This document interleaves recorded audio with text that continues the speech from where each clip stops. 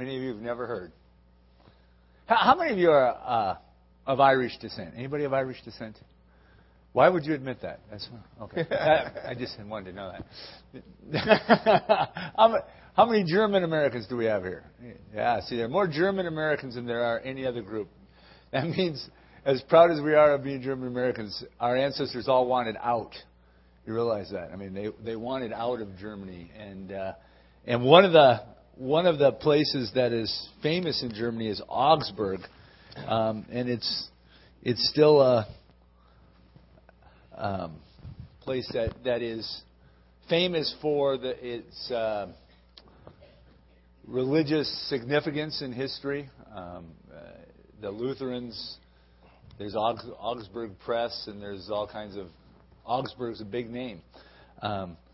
Augsburg has an important place in Baptist history, and one of those little names that Pastor's talking about is Hans Denk. I don't know if I'm putting the right, but and you got some stuff on Denk, you right? mentioned Augsburg at the time of the Reformation period. It's estimated that there in Augsburg alone that there were 1,100 Anabaptists meeting in Augsburg alone, in spite of the threat of persecution. Again, that was there. And one of the men that God mightily used was John Denk, and he was a very gifted writer. And what you're going to see throughout history, how many of you have heard the statement, the pen is mightier than the sword? And throughout history, that is evident. And that ought to speak to us that we need to learn how to communicate.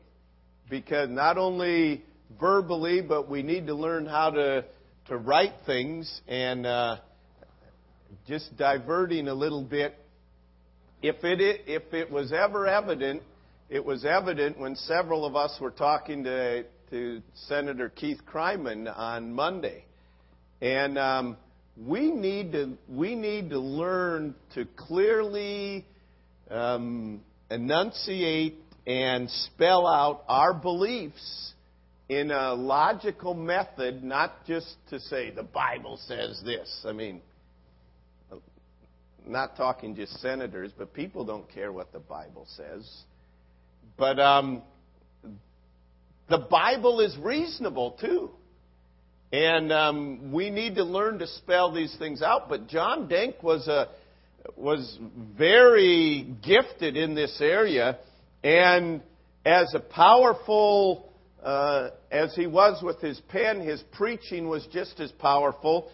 And he would flee from city to city. And in going to the city, very similar to the Apostle Paul, he would go and debate the Lutheran ministers.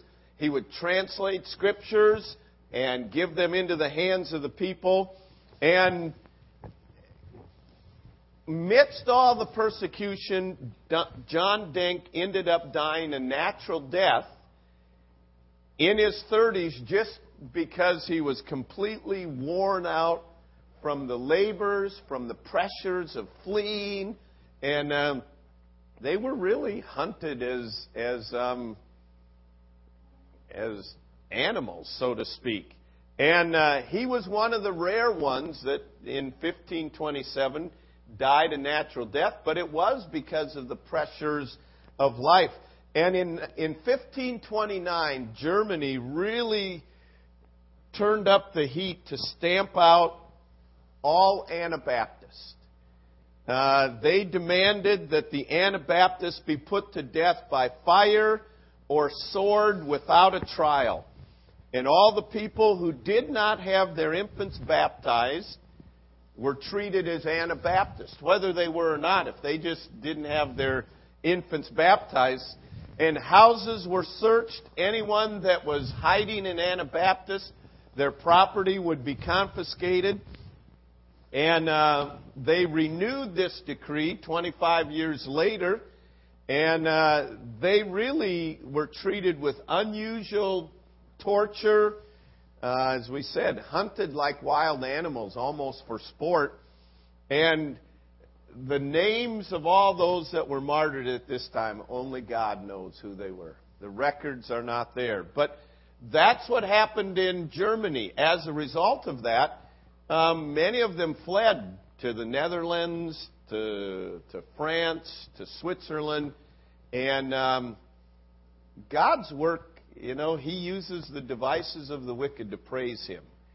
Were it not for persecution in the first century, the gospel wouldn't have spread like it did. Were it not for persecution here, it wouldn't have spread like it did. Were it not for persecution, America wouldn't be what it is today.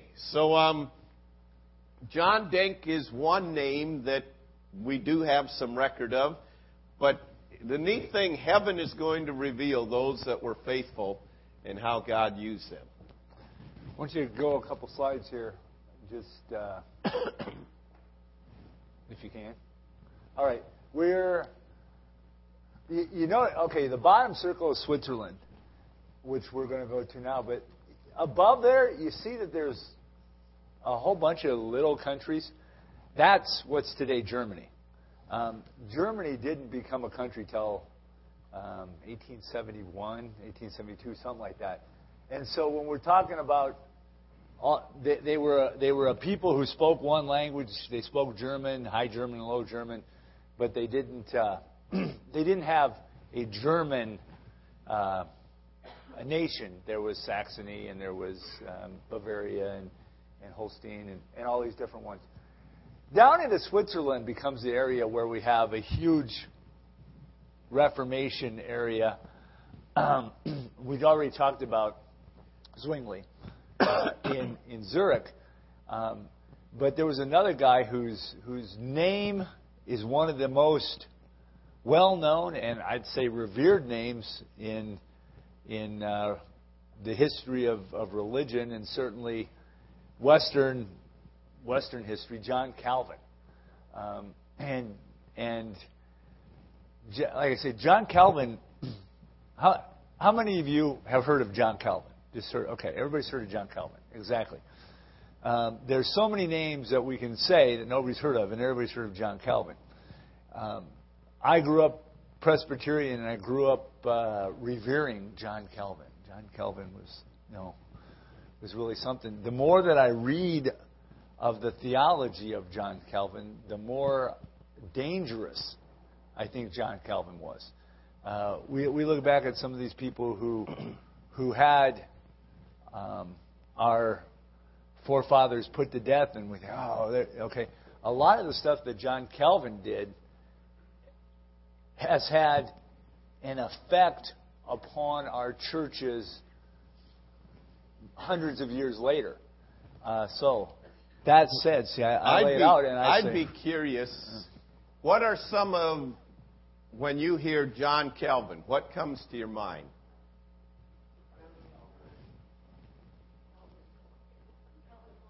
Calvin Klein. Okay, I ask a straightforward question, and good old John Calvin Klein.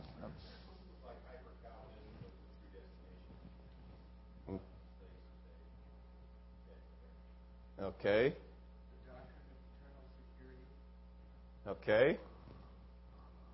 Anything else that comes to mind?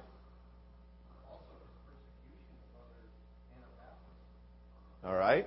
Well, it was the whole tulip acrostic was one that's not been mentioned so far. It's limited atonement. Okay. You were going to ask a question. Well, my question is, why is Calvin dangerous?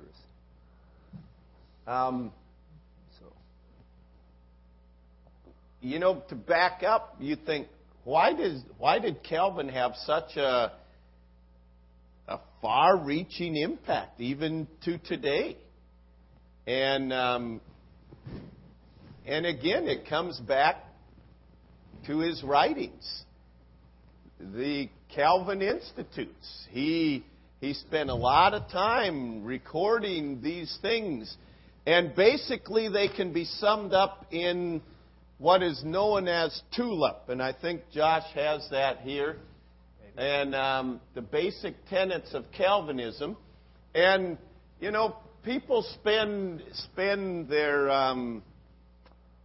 in evangelical circles, they spend their lifetime, many of them, identifying which ones of these do I agree with and which ones do I not. Are you a 5-point Calvinist, meaning you agree with all the tulips?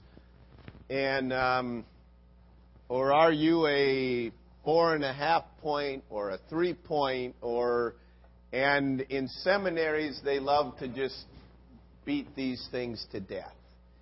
And basically the tulip, it begins with the total depravity of man, and we're not going to go into detail on all of these, but understanding that man cannot save himself, that man is born in sin, that we are helpless in and of ourselves, all right?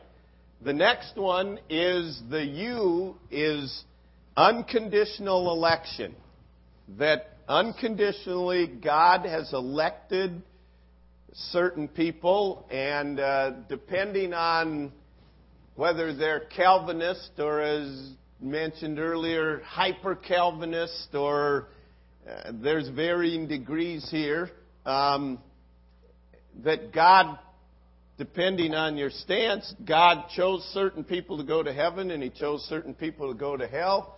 And if you're elected, you're lucky, and if you're not, you're out, all right? And the Bible does teach election, and the Bible teaches whosoever will. And it shows us that God's mind is far beyond our mind, all right? And in our minds, as we've talked about it before, you can't put the two together, but the two are together. And He's given us a will. Yes?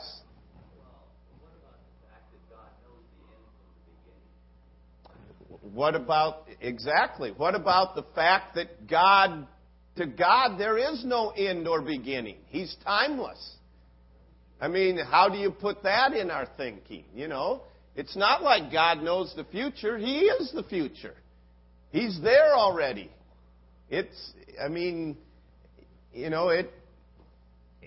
Needless to say, God knows everyone that will respond, and we're not going to get into a long discussion on this today. The L is limited atonement, that Christ only died for the elect. That His blood that was shed, and tonight we'll be talking about the blood, but His blood that was shed was only shed for the elect. What verse would you respond to that? Okay. All right. Any other verse?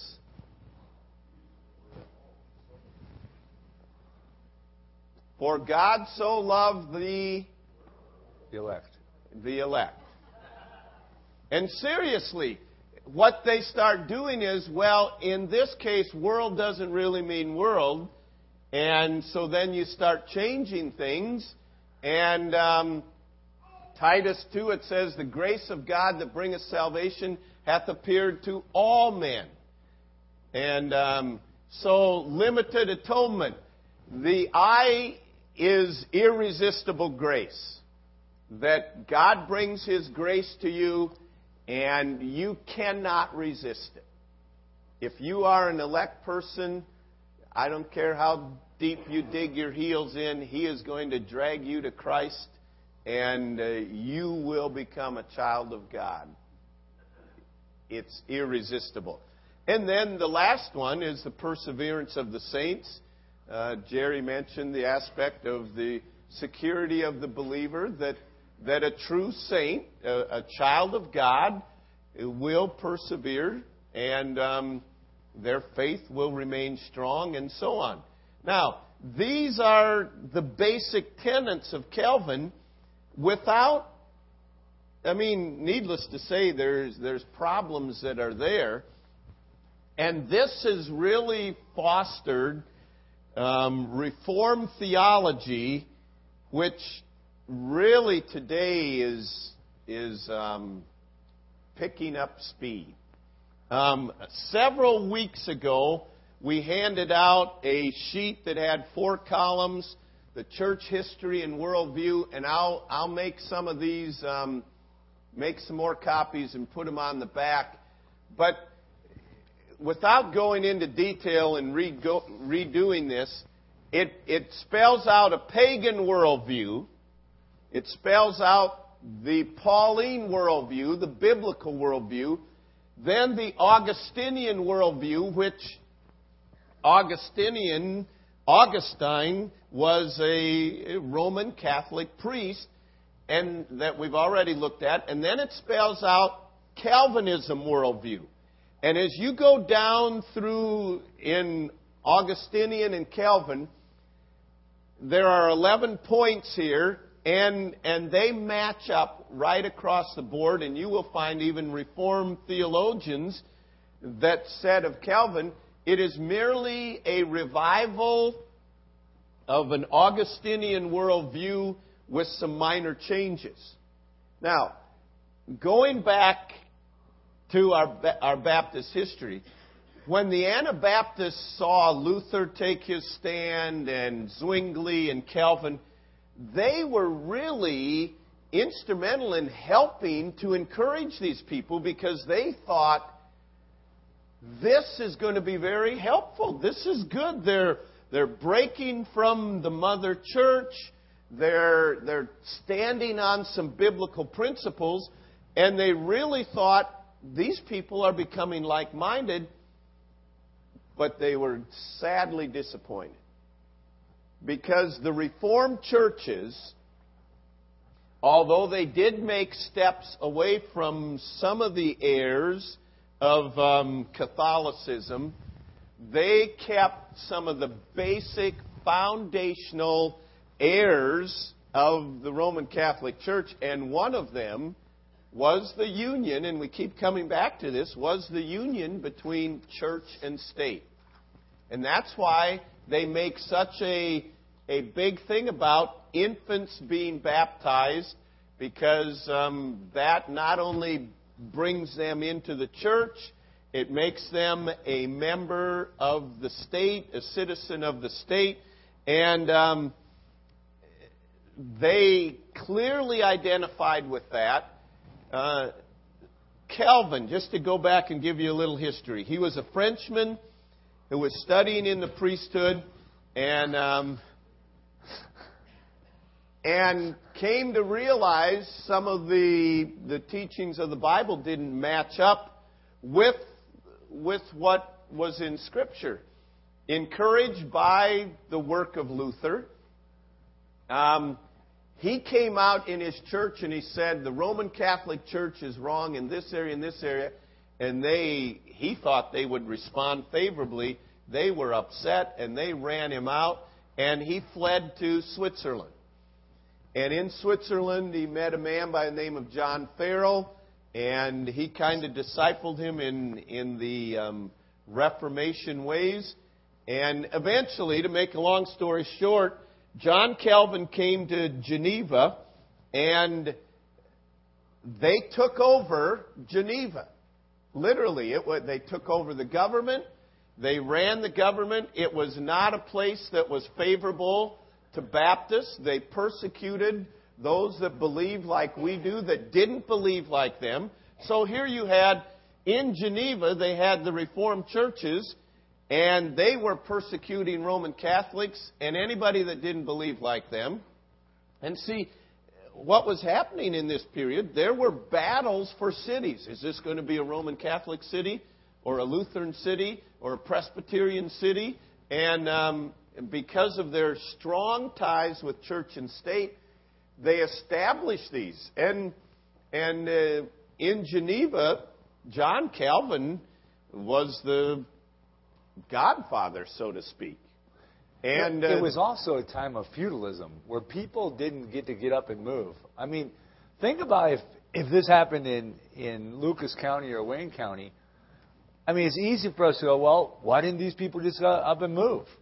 Well, first of all, do you want to just up and move? Most of us don't want to do that. Don't want to. We'd rather stay and fight for what's ours. First of all, but second of all, we were in an age of feudalism where you didn't just get up and move. You were tied to the land. There was nothing for you to go someplace else. Only a handful of people had a trade that could move from place to place. They were serfs that were literally tied. They could not leave their manners. And so when these type of things happened to them, they had no choice. And in understanding the limitations that they had there, plus the limitations of access to the Word of God. Remember, the press was just new, and so they couldn't go to their Dollar General or Barnes & Noble and buy a Bible. And so, to me, again, it's a testimony of God's grace that truth kept marching on. As limited as their access to the Word of God was, as severe as they were persecuted and sought to be stamped out, truth continued to march on. But you ask, why is this so dangerous today? I really believe the dangers are represented in when you start modifying Scripture. Reformed theologians believe now the church has replaced Israel, that Israel is no longer in God's program at all. It's not a part of God's program. You'll find varying degrees on this, but they believe that there will be a revival among churches, and we will set up a 1,000-year reign where righteousness will rule in this world, and then Jesus Christ will come back. It's called postmillennialism. Many of them believe that all of Revelation has already taken place, that it was fulfilled in 70 A.D.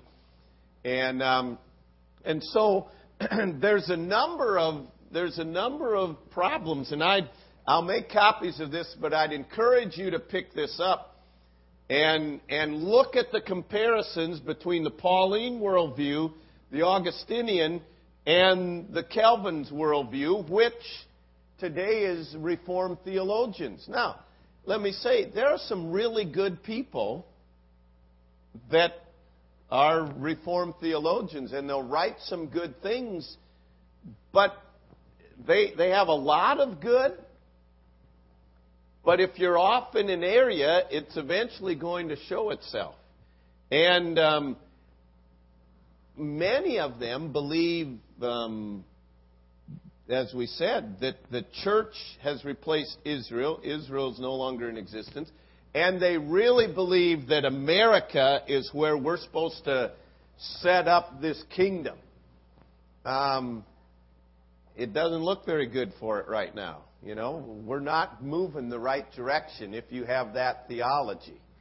And yet at the same time, it's basically a theocracy that they're trying to push after.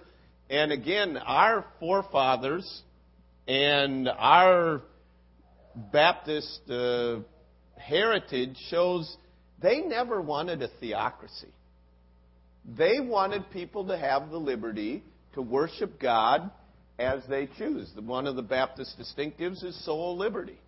So there's a number of dangers, and yet it all springs from not breaking completely with the Mother Church and some of the things they tied to. Well, two thoughts on it. One of them, Malcolm mentioned the pre-knowing thing. It is one of those mind-boggling things out there. God knows everything. God knows the future. So God knows whether or not your child is going to accept Christ. He knows it.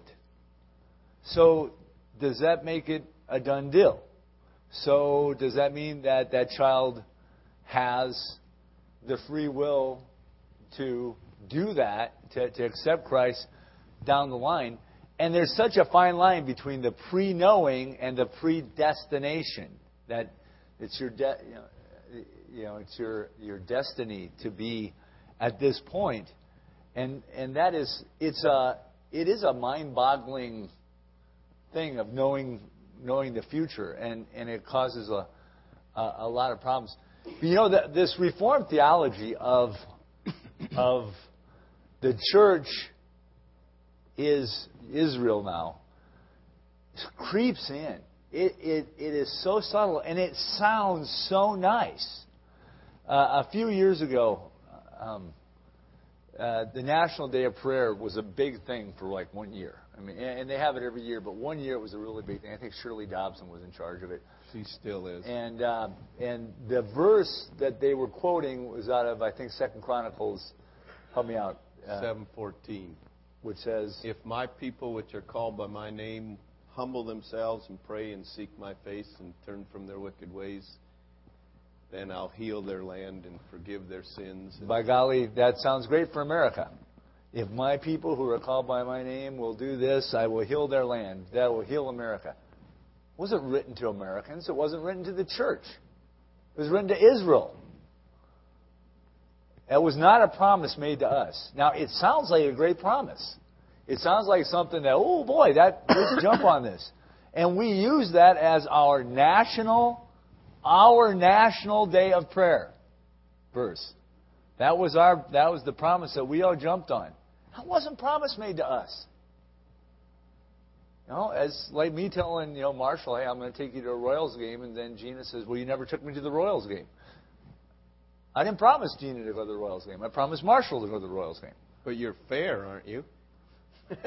And that's what we say, isn't it? Well, if God's going to be fair about it. I never bought Marshall a Barbie either.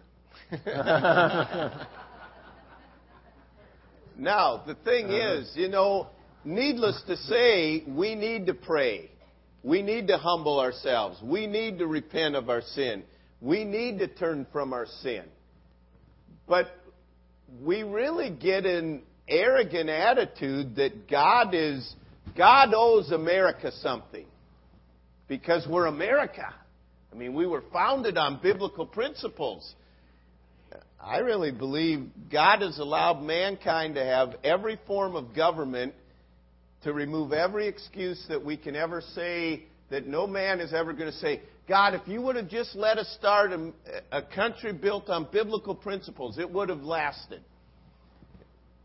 It's not going to. It isn't lasting. And the only kingdom that's going to last is God's kingdom. But, in understanding these issues, it's important for us to realize, and we were talking about this yesterday on the way to Ottumwa, is our citizenship is in heaven. We are citizens of America. And we need to do what we can to be the light that we can. But it shouldn't drive us to despair to the point of being disabled to function as a Christian. These people that we're talking about, they didn't have a homeland, really. Their citizenship was heaven. We have been really spoiled in America. Our nation has always been favorable to Christians. It's always been a haven. And now as we start seeing some of that not coming, this isn't right. Well, you're right, it may not be right. It's not constitutional. Well, we haven't been going by the Constitution for a long time.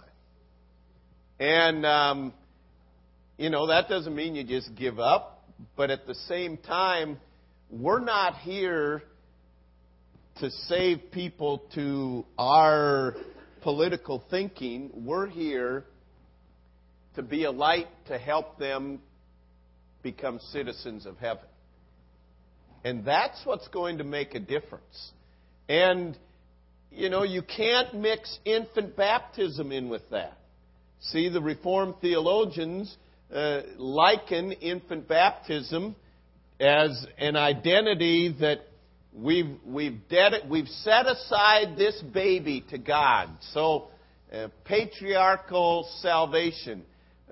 As a father, I want this child to be saved, so it is now set aside for God. Well, every child is going to decide for themselves what they will receive as truth and who they will acknowledge as the Lord of their life. And, it's not by infant baptism. It's not by a state church. It's not by a church. It's by the truth. Moving on. Go ahead. All right. This is my next Any one. questions? Of course not. It's so simple, Calvinism. Go to the next one. Henry VIII. Okay, and Henry VIII came along in the late 1400s and was king of the United Kingdom in the early 1500s. What's Henry VIII famous for? Two things.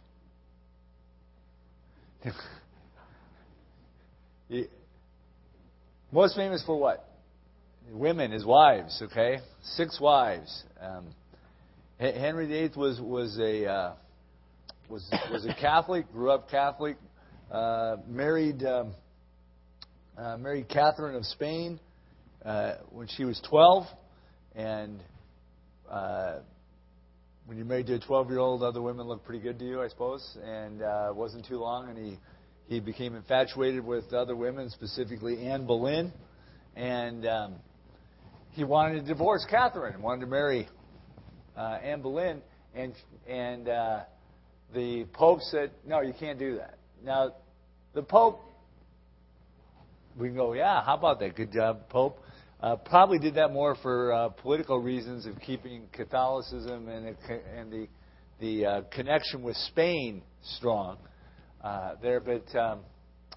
But as a result, he said, "Okay, fine, won't be Catholic anymore, and we're going to start our own Church of England, the Anglican Church," which was very, very, very much like the Catholic Church. I mean, there was like no difference, except for the Pope wasn't in charge of it. And instead, the King of England, the defender of the faith, would be. And so Henry put himself in charge of the church and granted himself a divorce, and eventually went on. And he didn't even after that, he didn't divorce all his wives. He had some of them executed and so forth. But anyway, ends up starting the Church of England, which is still, the main church in the United Kingdom. But do you want anything else about him? Because he's pretty dull. Other than that, Herman and the Hermits had the best song about him. That was it. Beyond that, it was okay. Moving on. Let's go on.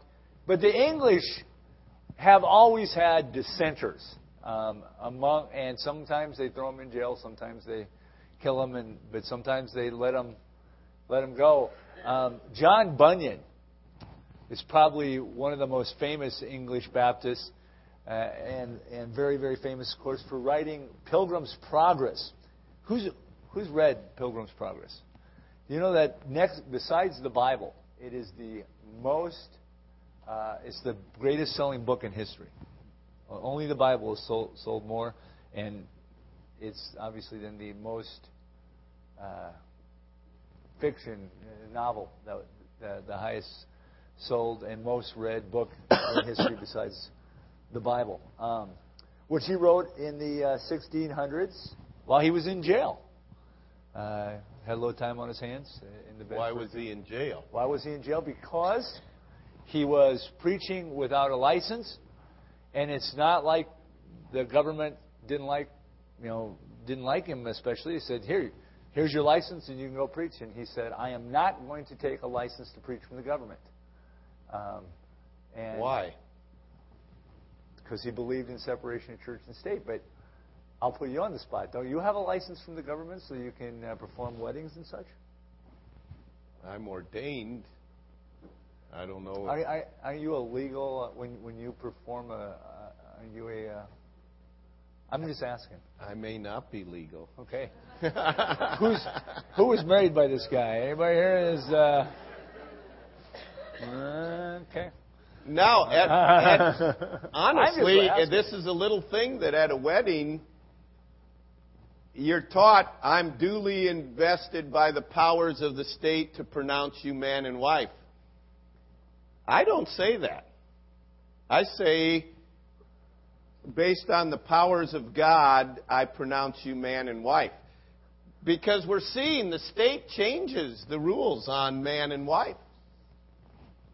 And I'm toying with the idea of not marrying anybody. I'm toying with it. I'm thinking about it. I mean, nowhere does it say you have to have a preacher marry you, right? I hate it when he toys with ideas.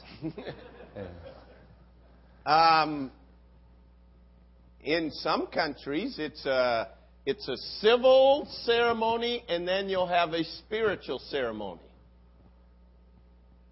Nowadays, we just have a ceremony. It's not spiritual and it's not civil. Most marriages aren't either. Either. Sad to say, you're right. But it is. This whole thing is creating new issues, not just for, is it county recorders or clerks or whoever issuing marriage license. It's going to create whole new issues for people that come and we could say, we could vote as a church and say the only people we're going to marry are if they're church members. Well, that runs into a problem. What if someone grew up in this church and went away and they moved their membership someplace else and then they want to come back here and get married?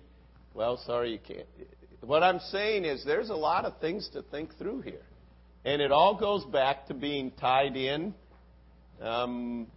with the state. You know, some churches do not incorporate because they don't want any ties with the state.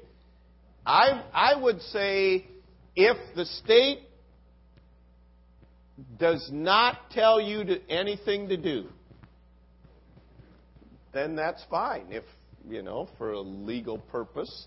But the minute they start coming in and telling you what to do, that you can do this or you can't do this, and I think Bible colleges are running into issues with this. In order to get veterans benefits and grants and so on, they've become accredited. And it means you had to have certain PhDs and twiddly-dees and all these educated to prove you're not a diploma mill.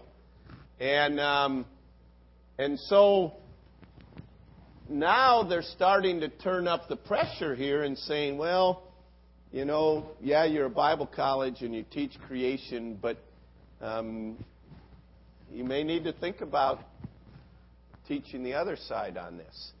And things like this happen incrementally. And these are issues that are being faced across the board, and we're going to be forced. John Bunyan drew a line, and I guess we'll pick up here next week. Sounds like a plan. And he drew a line and said, no, I can't take that. Sounds good. Heavenly Father, thank you for this time that we can be together.